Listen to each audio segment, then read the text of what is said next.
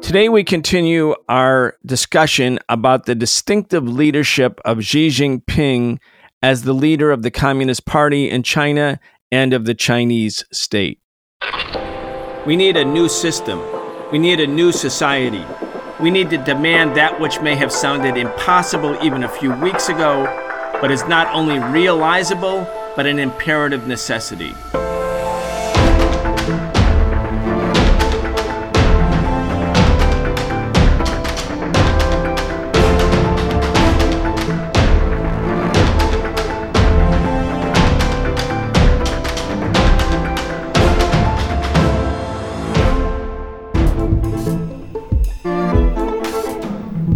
Welcome to the Real Story segment of the Socialist Program. I'm your host, Brian Becker. The Socialist Program is broadcast 3 days each week. We can only keep producing independent, high-quality news, analysis, and historical perspective because of the support of listeners who do their part by becoming a subscriber to this show. To become a subscriber, go to patreon.com/The Socialist Program. Today, we continue our discussion about the leadership in China, the leadership of Xi Jinping. We're going to be talking again with Dr. Ken Hammond. Dr. Hammond is a professor of East Asian and Global History at New Mexico State University. He is the founding director of the Confucius Institute at New Mexico State University. And he is also a writer and activist with the peace organization Pivot to Peace. Ken Hammond, welcome back. Glad to be back. Lots more to talk about. Yes, there is. And we said in part one of this two-part series on Xi Jinping, of course, we had the earlier 7-part series on China's foreign policy. But in our first of these 2 parts, we sort of framed how Xi Jinping emerged both as an element of change, but also with an element of continuity from the previous leaderships that had, been in power since the Communist Party of China took power in 1949. So first was Mao Zedong, Deng Xiaoping came next, Jiang Zemin, Hu Jintao, and then starting in 2013, Xi Jinping. And the thesis that we worked from, Ken, was that this really was a remarkably important transition in the leadership. So let's just get started by, again, for the audience, for people who might have missed the last show, or it's been a couple of weeks since they heard it, let's just frame in a particular way the difference, the distinction, in short, in brief, and then we'll get into more detail, of Xi Jinping's leadership. The assertion that we made last time was that Xi Jinping's leadership constituted a fairly sharp turn to the left inside of Chinese politics. Let's get started there. Yeah, well, I think that's exactly the way to start and a good way to sort of recap some of the points that we made last time. Although one thing I think, as you just mentioned as well, that it's both a transition, it's both a visible change in the orientation and the presentation of not just Xi Jinping, but of the work of the party and the direction of the country.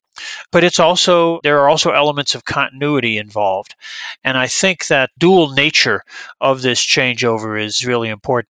Under Xi Jinping's leadership, China has become more self-confident, or has behaved in a way that demonstrates its self-confidence.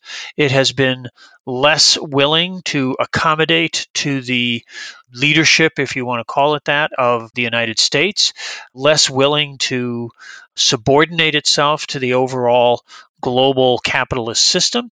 It has been more assertive in terms of charting its own course, both in terms of its domestic development, its domestic economic and social and political life, and in terms of its conduct in the wider world.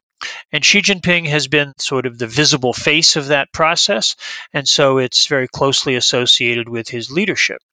But it is also a change sort of in style. It's a stylistic change. And I think in some ways that's a really important point to bear in mind, that the more overt, the more foregrounded discussion of socialism and the party's mission and the pursuit of common prosperity and terms like this that we're becoming more familiar with, this is a new articulation of what have been deep commitments throughout the whole history of the People's Republic. For a few decades, China took a more low key kind of bide your time, keep out of the limelight approach. And they felt it was necessary to subordinate themselves more or less to the global system. But that period is over. And Xi Jinping's emergence and his outspoken posture as a socialist, as someone dedicated to building this common prosperity, not just for the people of China, but for the larger global system as well. This is a new and really very refreshing message to hear, but it's bringing into the open, it's bringing into the foreground, I think, commitments that have underlain China's development for a very long time. A big problem for China with the introduction of the foreign direct investment system, the opening up of China, the allowing a private market to grow, a capitalist market inside the People's Republic of China, along with and next to or parallel with and partly integrated with as well with the state sector. One of the big problems was corruption. Now, between 2007 and 2012, under Hu Jintao, there were 643,700 internal disciplinary cases. Of those, the number brought to a court trial was 24,000. The number of members of the Central Committee who were put on trial for these kind of charges was 6. And the members of the Politburo and above who were also facing criminal trials, criminal proceedings, was 2. That's under Hu Jintao, 2007 to 2012. Under the leadership of Xi Jinping in his first term, he's in his second term now, but in his first term between 2013 and 2017, the number of internal disciplinary cases went, again, it was 643,000 between 2007 to 2012. It went to 1,540,000. The number of those charges of people brought to criminal trial was 58,000. The number of Central Committee members who went on trial was 43. The number of members of Politburo or higher who went on trial was 6. So obviously, in his first term, the anti-corruption crackdown was very vigorous, very robust. It obviously showed that there was a lot of corruption, and that was a big problem for the credibility of the party and for the credibility of the social system, which said its goal is ultimately socialism. And at the same time, perhaps those who were the most corrupt were also those who, in the main, not exclusively, but in the main, also part of that wing or wings of the party who might be considered more pro-West or more pro-capitalist. Anyway, what's your take on that? Well, I think the anti-corruption campaign has been ongoing. It got off to that tremendous start in the first term, but it has continued and carried on with targets all up and down the hierarchy, down through his second term as well. And, corruption has been a structural challenge for developing countries in general and for China in particular, especially during the reform era, especially once the party made the decision at the end of the 70s, beginning of the 80s, to utilize market mechanisms in the process of developing the economy. That has achieved great things, but it has also led to a number of serious problems, of which corruption is perhaps one of the greatest. So it's a contradiction that has plagued the reform period and plagued China's development. But it's one which certainly Xi Jinping has demonstrated a very strong commitment to addressing. The temptations, the message that is sort of implicit in the use of markets is, that individuals should seek to advance their own interests. And that's something that can be useful, can be harnessed in useful ways in terms of entrepreneurship, in terms of innovation and creativity and economic activities and all that. But it can also be something that is subject to abuse. And I think that we've seen a lot of that, of people in positions of power and positions of public responsibility, whether in the party or in the government, using those positions to enrich themselves, to advance their prestige, their social standing, whatever.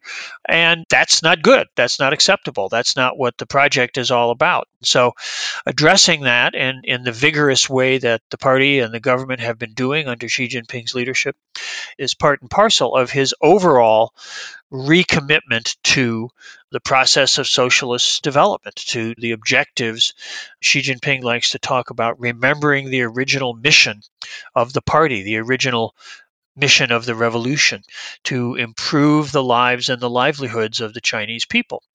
And that corruption siphons that off, corruption steals from the people. And so making that the focus of such an energetic campaign, an ongoing campaign, I think is really critical to having people take his overall program much more seriously. The Wall Street Journal has an article on September 20th of this year, just about a week ago. I really encourage people to read it. I normally don't encourage people to read the Wall Street Journal. I tell them, read Liberation News, but you have to read what the ruling class is thinking. So you need to read the papers, Wall Street Journal, Washington Post, New York Times, Financial Times, et cetera, et cetera, et cetera. But here's the headline. It's a very long article, and I would say it's almost a hysterical article. The headline, Xi Jinping aims to rein in Chinese capitalism, hew to Mao's socialist vision. Going beyond curbing tech giants, he wants the Communist Party to steer flows of money and set tighter limits on profit making. Okay, so that's the headline. Here's something that in the article, which really I hadn't seen myself. You may have, because of course you speak the language and you're truly an expert on the subject.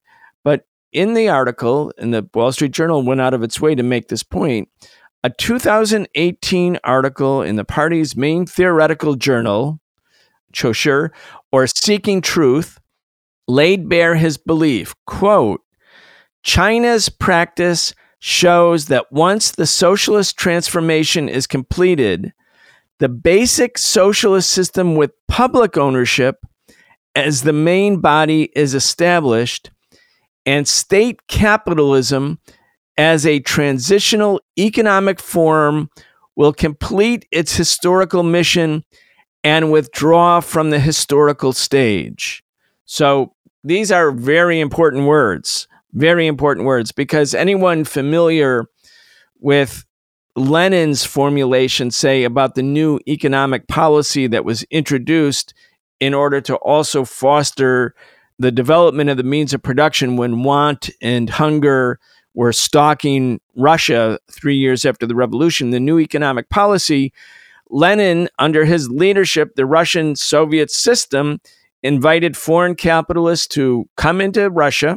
They would offer them concessions, meaning that they could make lots of money, and they were going to allow what were called the NEP men, NEP, New Economic Policy men, meaning the middle market, the development of a capitalist class in Russia. And Lenin called that state capitalism.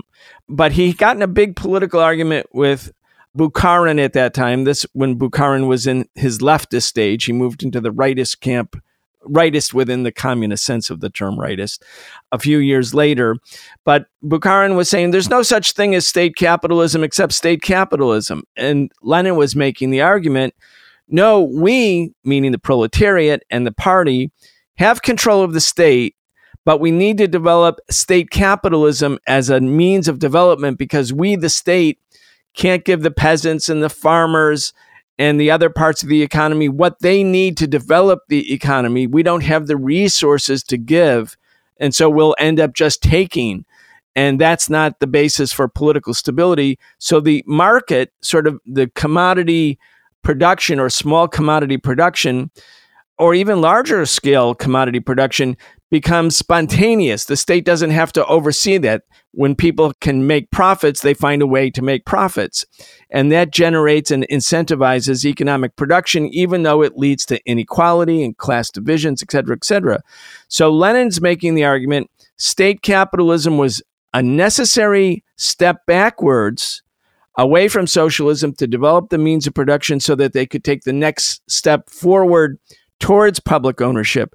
Now, China's always used the language, we are developing socialism with Chinese characteristics. And I often ask people who study this topic, I said, isn't that a lot like Lenin's new economic policy? And a lot of people tell me or have told me, no, this is different because this is really a new sort of method or idea or theory about socialist development that the Chinese have implemented. But if this is true, if Seeking Truth, the magazine, the party's theoretical journal, has Xi Jinping saying that once the socialist transformation is completed, the basic socialist system with public ownership as the main body is established and state capitalism as a transitional economic form will complete its historical mission and withdraw from the historical stage. That means Xi Jinping is intending for the party at some point, maybe in the not too distant future, maybe in the next 3 decades or so, maybe more, who knows, but where they're going is towards public ownership. In other words, a complete socialist transformation of the economy. Well, I think that's exactly right. And I think that, in fact, that has been the objective of the reform policies since they were instituted back at the beginning of the 1980s. Just at the very beginning of that article, there's another great little quote in which the Wall Street Journal, the writer, says that what Xi Jinping is doing is trying to roll back China's decades-long evolution towards Western-style capitalism. And I think that that's a really critical phrase because I think it reflects very clearly the mentality that has been pervasive among Western elites, especially American political and some economic leaders and even within academia, that's what's been going on in China, that China has been evolving, has been, the way they would think of it, progressing along a path that was going to lead to China becoming just another capitalist country within the overall global capitalist system.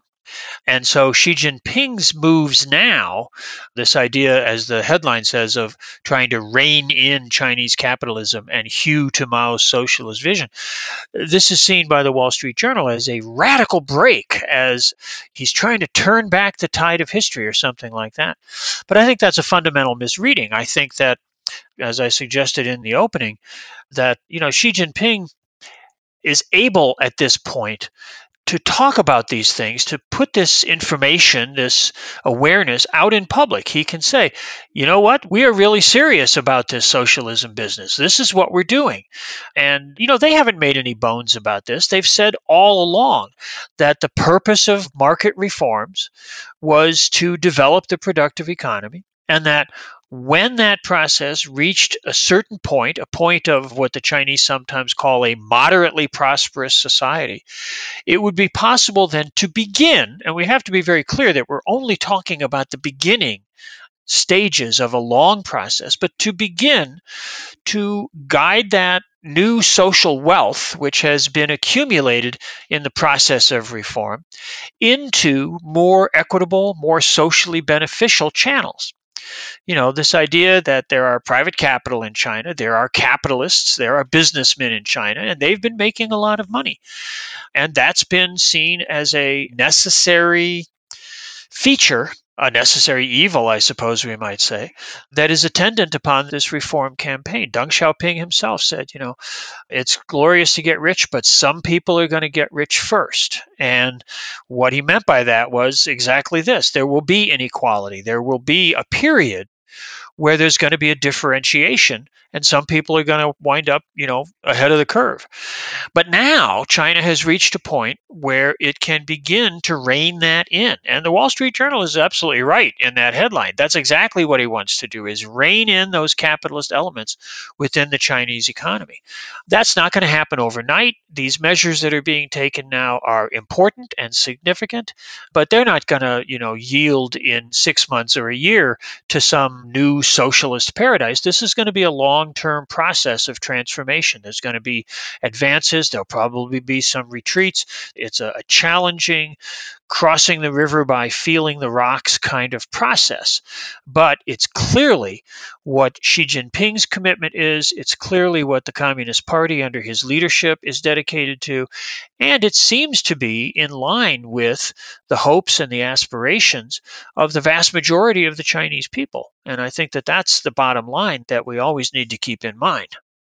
Ken, I want to move our discussion now to another hallmark of the Xi Jinping leadership, which is the Belt and Road Initiative. I'm looking at the Council on Foreign Relations. Their magazine, of course, is Foreign Affairs. At one time, Council on Foreign Relations was the number one sort of non-governmental think tank that, you had to get the approval of the Council on Foreign Relations to become Secretary of State or maybe Secretary of the Treasury. The Council on Foreign Relations sort of picked Jimmy Carter at the recommendation of Zbigniew Brzezinski. Jimmy Carter was an unknown governor, pretty unknown on the national scene from Georgia, as the post-Nixon era U.S. government. They needed a change of pace. Anyway, it's not as influential as it was once, at least in my opinion, but it's still not an unimportant entity within ruling class politics. Here's what they say about the Belt and Road Initiative. The Belt and Road Initiative, reminiscent of the Silk Road, is a massive infrastructure project that would stretch from East Asia to Europe. Some analysts see the project as a disturbing expansion of Chinese power, and the United States has struggled to offer a competing vision. The initiative has stoked opposition in some countries involved in Belt and Road that have taken on high levels of debt. Now, let's just kind of get started here. President Xi Jinping announced the Belt and Road Initiative during an official visit or visits to Kazakhstan and Indonesia. That was in 2013 when he came in as the leader of China. The plan was two-pronged. There was the Overland Silk Road Economic Belt, and the second was a Maritime Silk Road. The two were collectively referred to first as the One Belt, One Road Initiative, but eventually became known as the Belt and Road Initiative. A huge part of the world is now participating in the second version of globalization, the Chinese version of globalization, and that's the Belt and Road Initiative. Yes, there are something like 139 or 140 countries now that have signed on to different degrees, have become participants in this overall massive project of development. And I think, the Belt and Road, it gets portrayed in Western mainstream media often as sort of Chinese neo-imperialism or even neo-colonialism, it's sometimes denounced as. And the mention that you made of these allegations that China is entrapping countries in debt, there's a lot of criticism or a lot of negative assessment that we hear about the Belt and Road Initiative. And from the perspective of the United States, which has been the dominant power in global economic affairs really since the end of World War II, and which is used to setting the terms, and as Secretary of State Blinken likes to always refer to it, having a rules-based international order, so long as it's the United States that makes up the rules. For the United States, that's normal. They take that as almost as a sort of natural order of things, that the United States just ought to be the leading power in the world, and everybody should get with the program. And if people would just get along and go along, then everything would be great, and America would continue to be rich and powerful while everybody else, helped it along. But that's not a system that's designed to improve the lives of other people around the world. The Belt and Road Initiative, I think, needs to be understood not as a Chinese giveaway. It's not, this isn't some massive global philanthropic enterprise. This is a developmental vision, a developmental project, which will be greatly beneficial to China. Certainly, it will help China to continue its own course of economic development. But it will do so in a way that is interactive, in a kind of dialectical way, with other developing countries, other countries around the world that are trying to improve their economies. And they need financing, they need infrastructure, they need technology, they need management skills and things like that. And China is able to provide direct assistance. It's able to provide modeling. It's able to serve as a market destination for exports from these other countries. And it's able to serve as a provider of commodities to these economies as they are developing and expanding their own capacities for consumption. So it's a two-way street. We talk about the Belt and the Road, but it's not a one-way road. It's a road that goes out from China and comes back into China. It's a system that will, as it evolves, and again, this isn't something that you flip a switch and, oh, the whole system is up and running overnight. But as it continues to grow, as it continues to develop, it's going to be beneficial for developing economies in many, many different parts of the world. It's not, initially, it was focused, as you mentioned, on Central Asia, maybe on Southeast Asia and the Indian Ocean realm, but it's expanded tremendously to include countries in Africa, Latin America, even some countries in Europe are active participants in this initiative now. So, as I say, it's a two-way street. It's certainly going to be beneficial for China. That's why they're doing it. But it's also something that is going to, again, as Xi Jinping talks about, it's a vision of a shared future and one of common prosperity. Prosperity developing for both China and for the partner countries in this endeavor. A lot is made about China's focus on Africa. By the way, there's an important newsletter, the Dongsheng newsletter, which I read every week. It's got news from China, voices from China. It's also got a weekly segment called News on China Africa Weekly, where it talks about what the Belt and Road Initiative or what China's economic and political and health, including COVID vaccines policy is towards Africa. But it really is an important antidote to the idea or the promotion of the notion, which I find so hypocritical coming from Western imperialist countries who deliberately carved up all of Africa and carried out genocide in the Congo and the genocide of the slave trade. And then there was the Berlin Conference in 1884, where they literally took a map and dismembered Africa from itself. And within 18 years, with the exception of Ethiopia, African self-governance disappeared, and every part of Africa, with the exception of Ethiopia, was under the colonial domination of one or another colonial powers. It's really obnoxious and nauseating to hear those governments or those media centers in Western colonial powers talking about Chinese colonialism. But let's just talk about how Africa views Chinese investment, or I don't know if it's the Belt and Road, but it's certainly an important part of China's economic international policy. Yeah, I think that, there are Belt and Road projects in many African countries, in East Africa, in the West, South Africa, in a lot of different parts of the continent. Chinese investment, Chinese engagement in Africa is a multifaceted phenomenon. It isn't, the Belt and Road is one thing. That's a state-sponsored, developmental, infrastructure-oriented program. And, that's building port facilities and roadways and facilitating other kinds of economic development, sometimes building things even like sports stadiums, because that's important not just economically, but sort of culturally in the development of countries.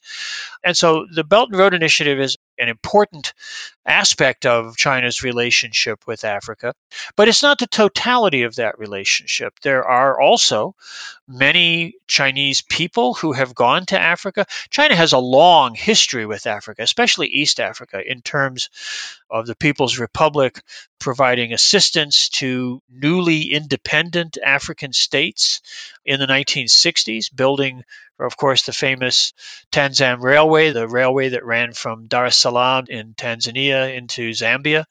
That was a very important infrastructure project all the way back in the mid 1960s. So China has a long and complex relationship with Africa. And because of that, many Chinese have gone to Africa, to different African countries, basically as individuals, as private citizens. And they've started businesses and they've gotten involved in various kinds of economic activities there. And that has not always been a completely frictionless process. there have been tensions about market share. There have been concerns about profits leaving the country. There are issues that have arisen in the course of that. I think that overall, if we look at China's relationship with Africa, and I should mention that about 10 years ago, we ran a conference here at New Mexico State under the sponsorship of the Confucius Institute, in which we had representatives from a number of African countries. Also, we had a couple of speakers from the United States State Department, and we also had people who came in from China, both academic and government people, and really hashed this out in a very thoroughgoing way. And I think it's only continued along these same kind of lines since then, that the whole package has been a very positive set of developments for Africa.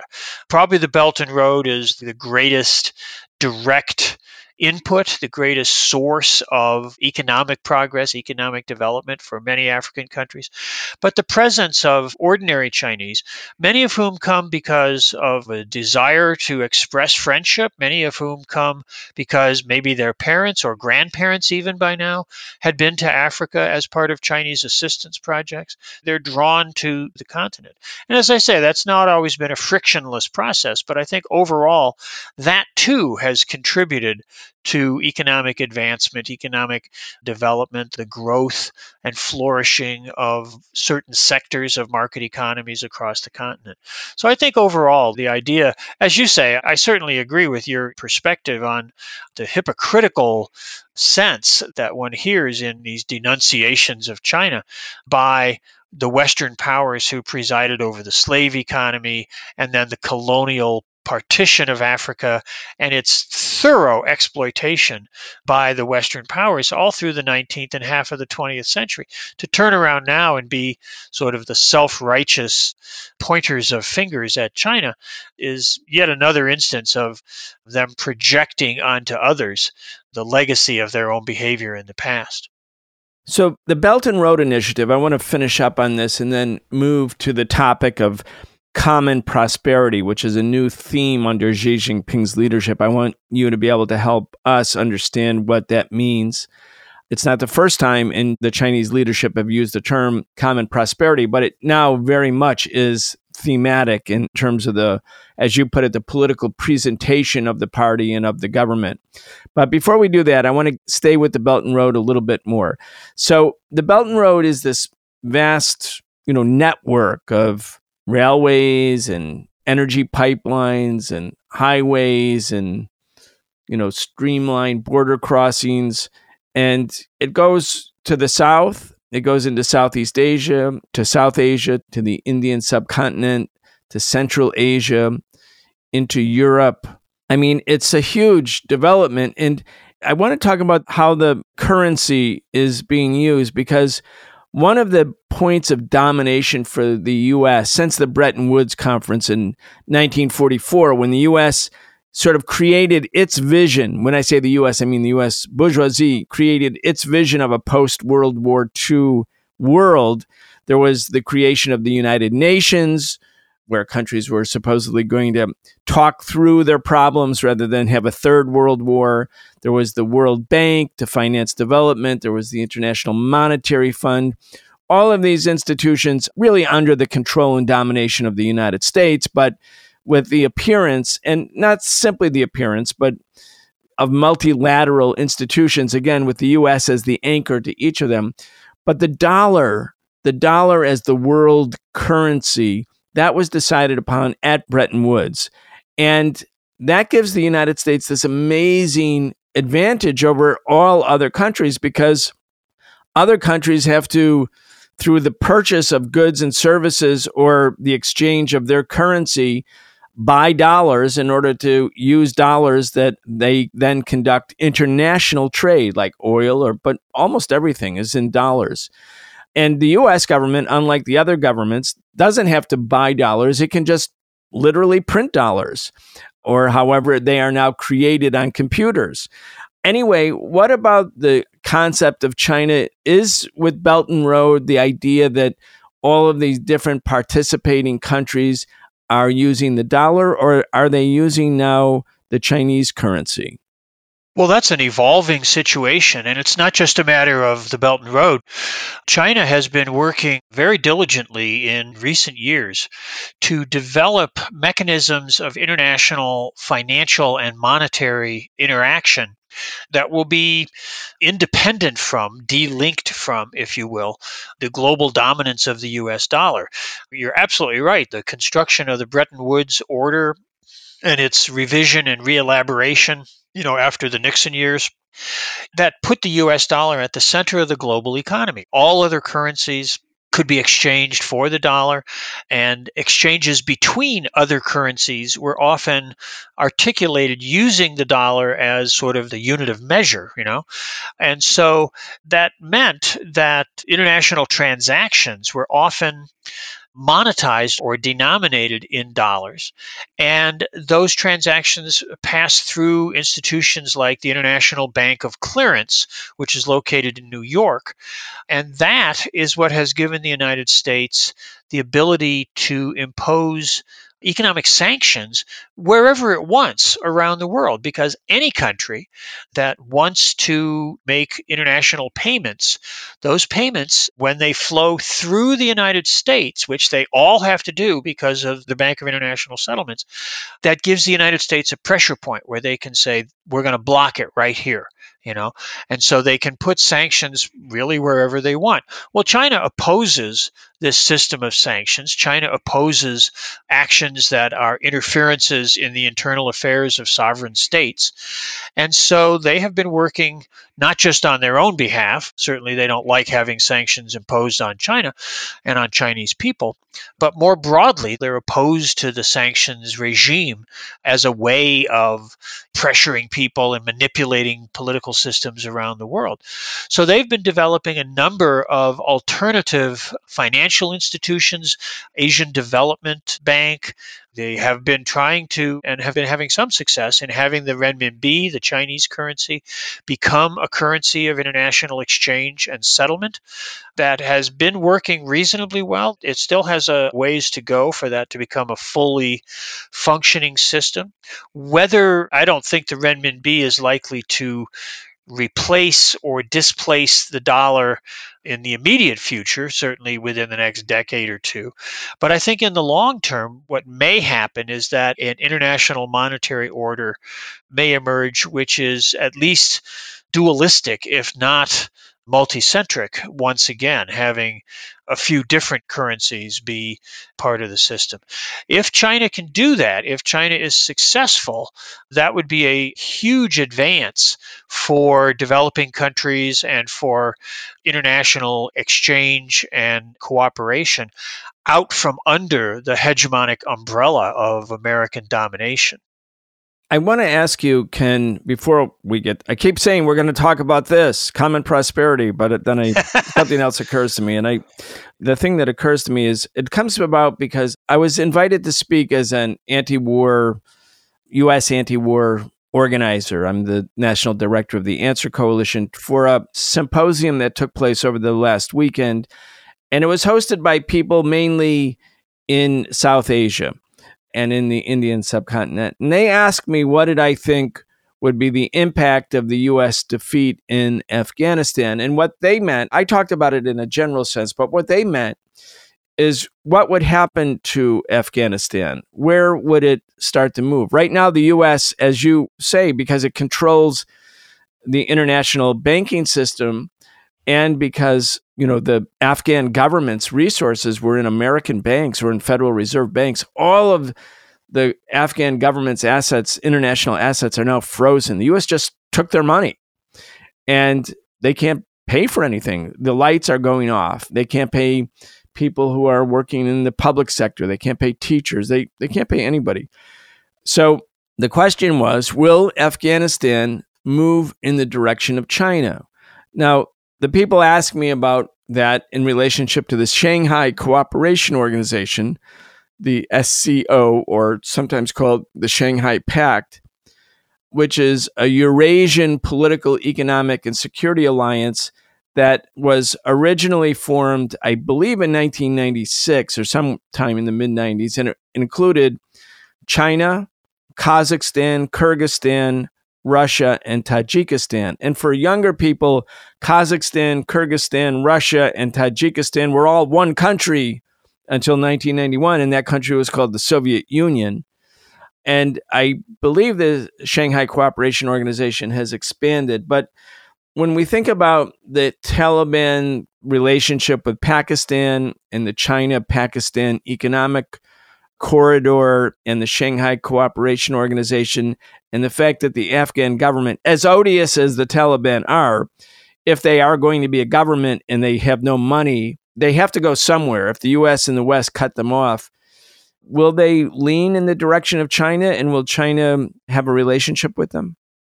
Well, China would certainly be ready, willing, and able to have a relationship with the new government in Afghanistan.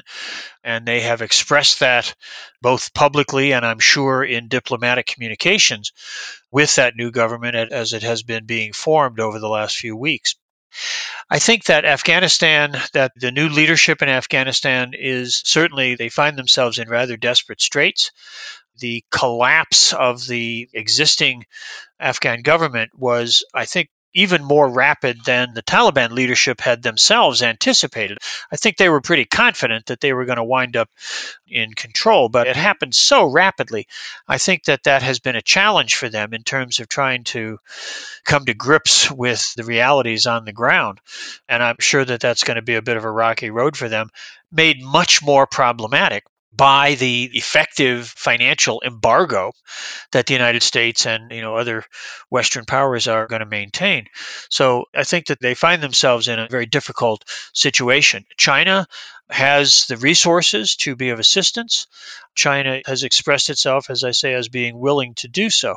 And China's motivations, I think, are in some ways very straightforward, but there are some nuances to it. I mean, China doesn't want an unstable Afghanistan on its western flank. China has a small border with Afghanistan. I think it's only about 46 miles long, but they do have a border with Afghanistan. And of course, more importantly, Afghanistan shares a longer border with Tajikistan. There's a long history of Central Asia running from Samarkand down to Kabul and expansively out from there, being one political environment, one sort of a political and economic environment. So, Afghanistan's role, Afghanistan's influence, and I don't mean here like policy influence or something like that, but cultural, religious, their presence, the presence of a Taliban type leadership in Afghanistan that may have certain resonances elsewhere in Central Asia. And we know, of course, that China has concerns about Islamic separatism in Xinjiang. And I think that from China's point of view, if they could develop and maintain a constructive relationship with the new government in Afghanistan, that might serve to reduce some of the tensions that have plagued the political environment in Xinjiang. And that could be a very positive and healthy contribution to China's ongoing efforts to develop that area, to bring the Islamic communities, the various ethnic groups, Uyghurs and Kazakhs and Uzbeks and Tajiks and all that, into the mainstream of development in China. So I think that China has good motivations that have a number of attributes, and one can hope that a constructive relationship between China and the new government in Afghanistan may emerge. I don't think that's a given. And I don't think that the new government in Afghanistan is itself an entirely cohesive and coherent grouping. I think that there's been some indication of some debates and differences of opinion, shall we say, within the leadership. I mean, I think it would be a very positive development for China to be able to be of assistance, not just to the Taliban, not just to the new government, of course, but to the people of Afghanistan, who are the ones, of course, who find themselves in the most desperate straits.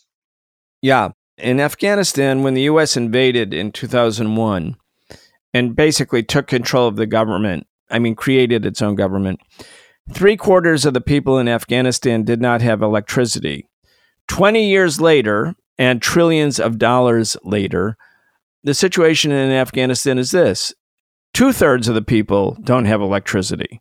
So all of that money, all of that engagement, all of that warfare most of it carried out in the rural parts, or certainly not in Kabul. In other words, where people were already very, very poor. The situation only got worse for them because in addition to not having electricity, they had bombs dropped on them constantly. 15,000 bombs just in 2018, 2019 alone by US NATO forces. So here we are after 20 years of war, the Taliban come into power, and they could potentially be integrated more into what might be called the Chinese sphere of economic and political influence. I mean, it says a lot about world politics where the U.S. always thinks, look, we have the best missiles, we have the biggest bombs, we have all those aircraft carriers, we have satellites, we have everything you need to destroy people. And the impact of their interventions is to push Iraq somewhere else, to make Afghanistan perhaps potentially an ally of China. I mean, it's a remarkable demonstration of the vulnerability of an imperial power that, resides so much on brute force.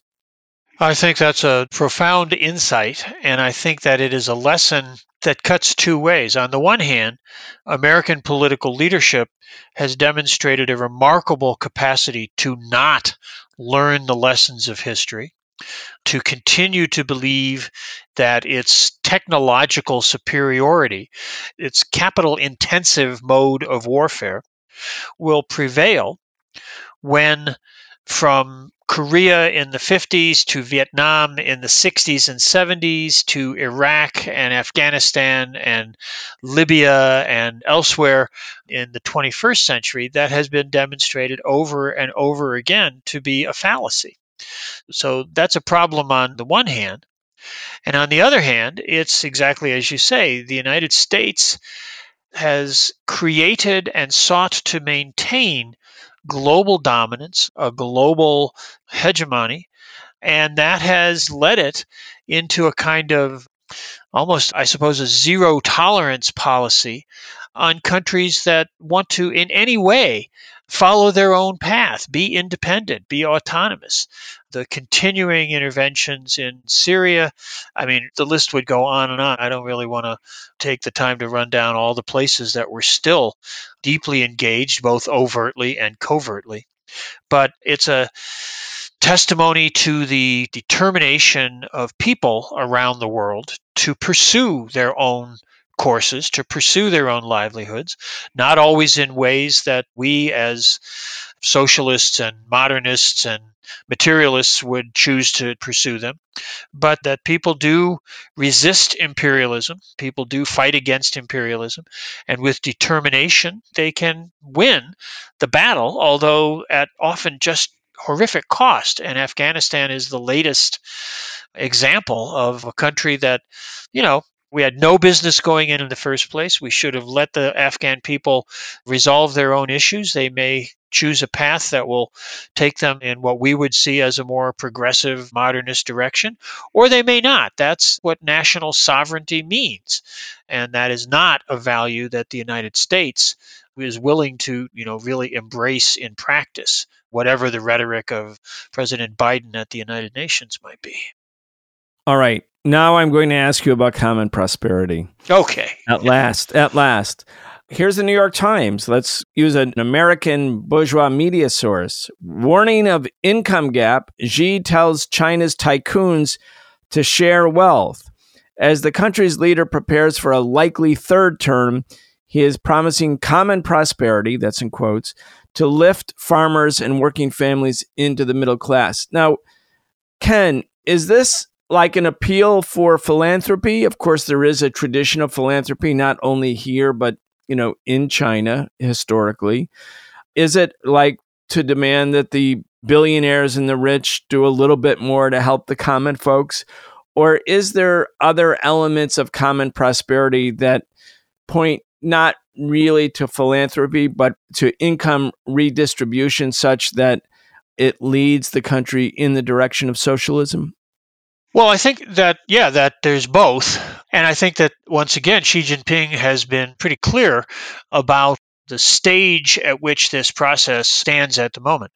The Chinese have been talking a fair bit lately about what they call three cycles of distribution. That in the present moment, at the stage of history that China is at the moment, there are three cycles of distribution that operate within the Chinese economy. One is the market. And the market allocates resources in its own particular way, and it can do a very good job in some ways. It can be very efficient. It can be highly motivational.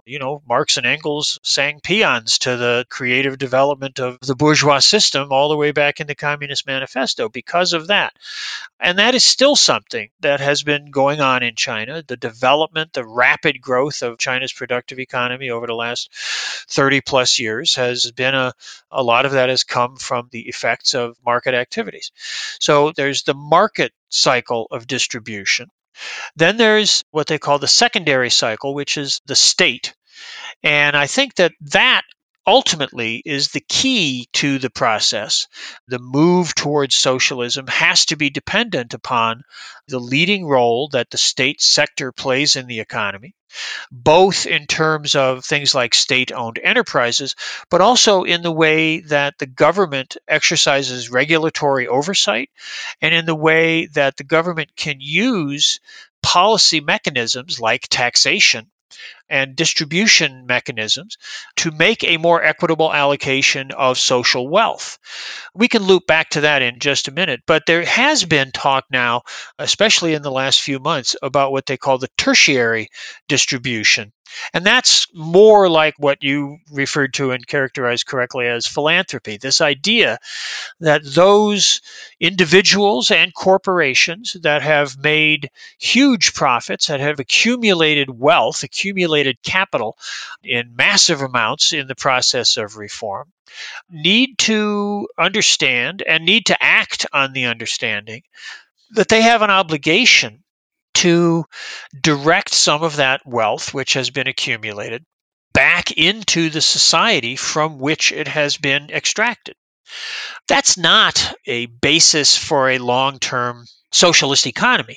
The socialist economy isn't based on rich people being nice and giving back part of the money. But in the transitional stages, in this period of a moderately prosperous society, the primary stage of socialist development, the various ways in which it is characterized in Chinese discourse, this is something that right now the party is being very clear that that's an expectation. And we're seeing figures like Jack Ma and Alibaba who are pledging up to $15 plus billion in programming for various kinds of social activities.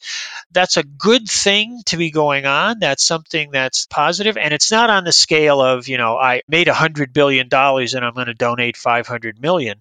It's a significant portion of private wealth that is being solicited, shall we say, for redistribution in more socially valuable ways.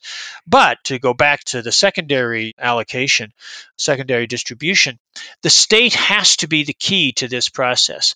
And I think it's here some of the things that Western coverage, like the Wall Street Journal and others, have highlighted are things like the recent tax crackdown on entertainers, okay? And this is portrayed, of course, in the bourgeois media as somehow kind of odd or silly.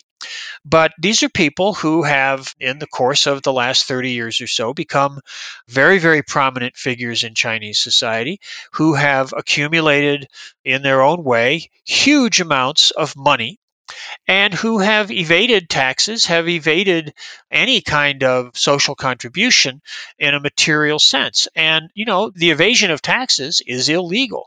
So to call upon those people to pay their taxes, this is the sort of thing that, of course, in America, American politicians, American bourgeois politicians, always love to talk about people paying their fair share. Of course, the Republicans don't want anybody rich to pay taxes. The Democrats always like to talk about how rich people have to pay their fair share. And yet, amazingly enough, rich people never do pay their fair share.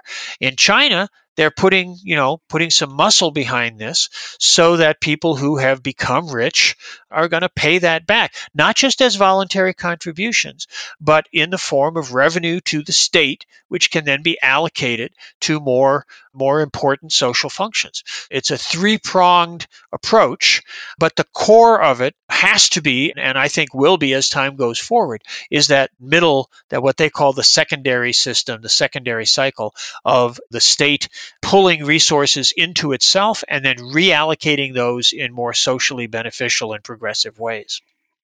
Ken, we're coming to the close, but I want to ask you about China, the government's approach to the Evergrande Group's debt crisis that shook global stock markets in the beginning of this week. It was the biggest, momentary contraction or crash in, many, many months. And I'm looking at Nikkei Asia, the media site. Evergrande debt debacle poses tests for Xi on common prosperity. Chinese leader faces choice of unpopular bailout or potential systemic crisis. Now, let's walk through for the audience real quick what is actually happening here and how both Blackstone and other Western hedge funds have invested heavily, even in recent months, in China's Evergrande Group, which is in private real estate. Obviously, there are many, many bad loans that can't be repaid. And suddenly the company might, be going down like Lehman Brothers went down in 2008. Well, let me read a couple sentences and then get your comments. While property developer China Evergrande Group's debt crisis shook global markets, the front page of Tuesday's People Daily newspaper made no mention of the biggest story in Chinese business and finance. The silence of the Communist Party and state-run media on the government's Evergrande response reflects the hard choices confronting President Xi Jinping with his recent emphasis on, quote, common prosperity, close quote. Having set out to redistribute wealth from the rich to the poor, Xi cannot easily resort to a bailout in real estate, a sector that the government has targeted for restrictions on the kind of speculative transactions that only the well-off or well-connected can profit from. Nor can he risk triggering a financial crisis with a Lehman Brothers, that was the biggest bank that crashed, that really started the 2008 crisis. He cannot trigger a financial crisis with a Lehman Brothers-like moment ahead of his bid for a third term as the head of the Communist Party next year.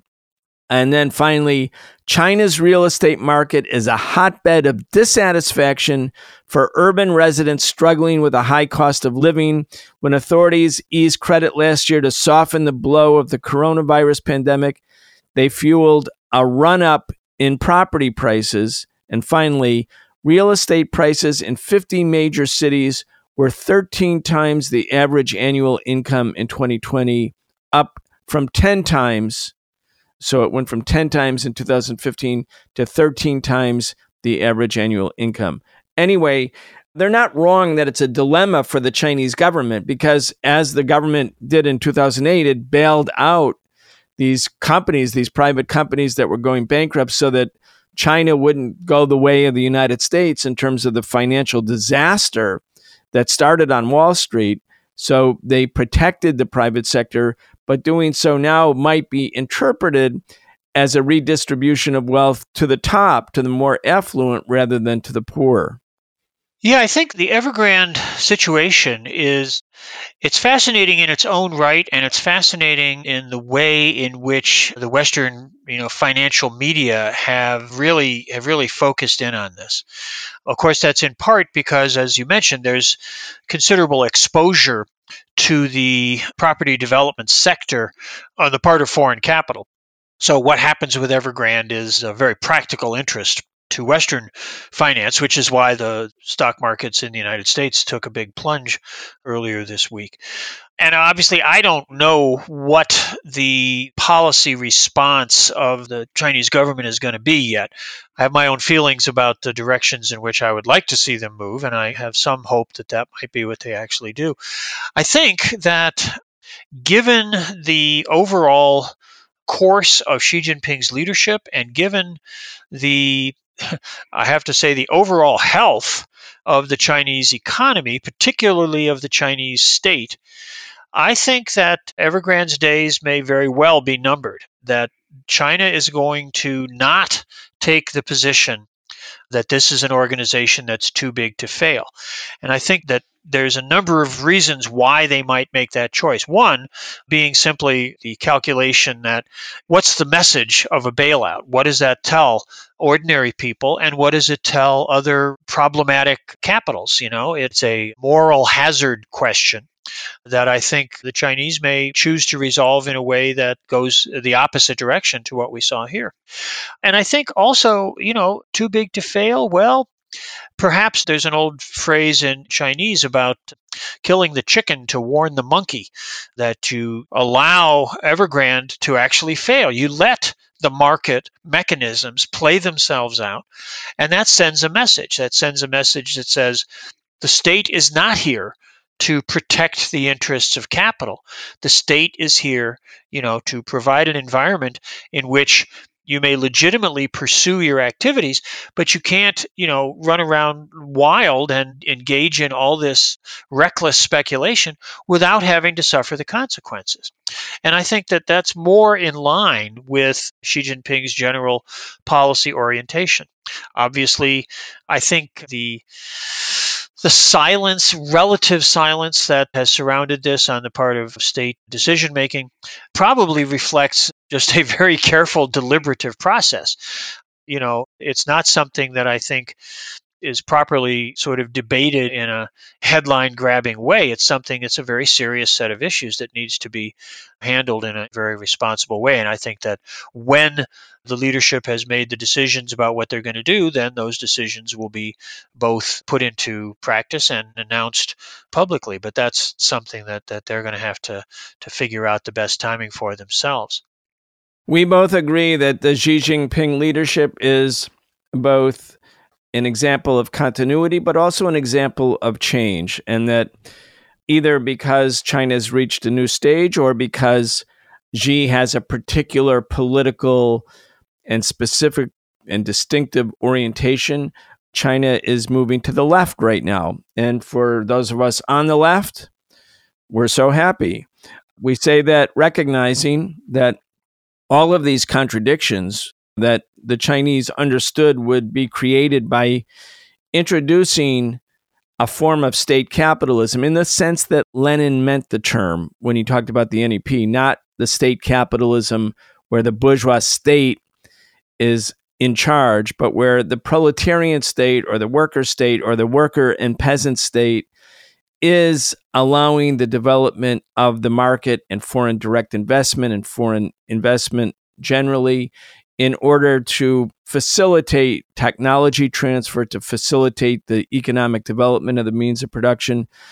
We agree that at this moment, compared, say, to 15 years ago, it's a palpable shift to the left.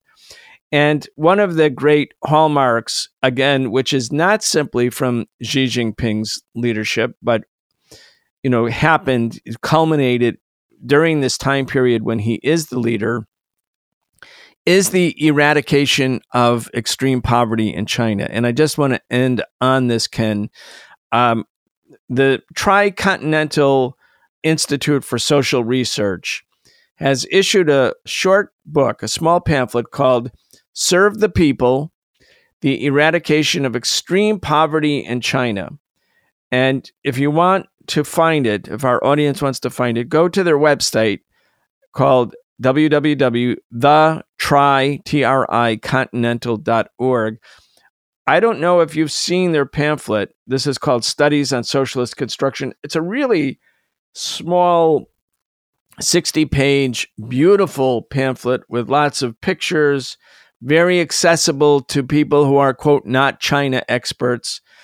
But it talks about the complex way that China took 850 million people, 850 million people who were living in dire poverty. And I think the world standard or definition of dire poverty was living on less than $2 a day and ended that. That was the greatest extreme poverty eradication event anywhere in the world, and a real statement, because at this moment, of course, Americans are getting like medical bills literally for hundreds of thousands of dollars because the U.S. government ended the cushion and coverage for those who had COVID. So people who are like on intubators and coming out of the hospital, but they no longer have the same government guarantees, they're getting literally bills for $250,000. I mean, that's the American government. And here you have a government, where 1.4 billion human beings live, 1 out of every 5 human beings live, and they carry out this eradication of extreme poverty. A huge achievement. I'll give you the final word in this segment talking about that. And I don't know if you've read the pamphlet, but I really, really recommend it. Yes, no, I'm familiar with that publication, and I was happy to be able to hear a presentation that was given on that a few weeks ago by the Tricontinental people. It's a brilliant story. That's a wonderful presentation of it, and I think that the anti-poverty eradication programs that have been undertaken by China are among the greatest, if not the greatest, testimony to the substantive reality of China's quest. Brian, you and I are of roughly the same generation, and I know that we can both remember back in the mid-1960s when American political leaders announced what they called the war on poverty. And there was a lot of fanfare about how this was going to lead to the eradication of poverty for the American people. And that, of course, has not happened, lo, these many years later. And if anything, for many Americans, things have gotten worse, not just because of COVID and the pandemic. That, of course, has been a problem, but because of the continued just rampant exploitation of labor by capital, by the accumulation of greater and greater wealth on the part of the 1%. I saw a terrible figure the other day that the 3 richest men in America own as much wealth as the bottom 50% of the American people. So it's, the inequality, the abuse of the economy by private capital here is just horrifying. And poverty persists, and in many parts of the country, including especially here in my state of New Mexico, where many Native American people live far below the poverty line. It's just a shameful story for a country that routinely presents itself as, the wealthiest on earth. China, which has had to struggle against massive, massive challenges in the course of its modern history, and has, mobilized its population, built a revolutionary movement that brought the People's Republic to power, and has spent the last 72 years pursuing a path of development, which has addressed those issues in ways that the United States never has, and until there are fundamental changes here, never will.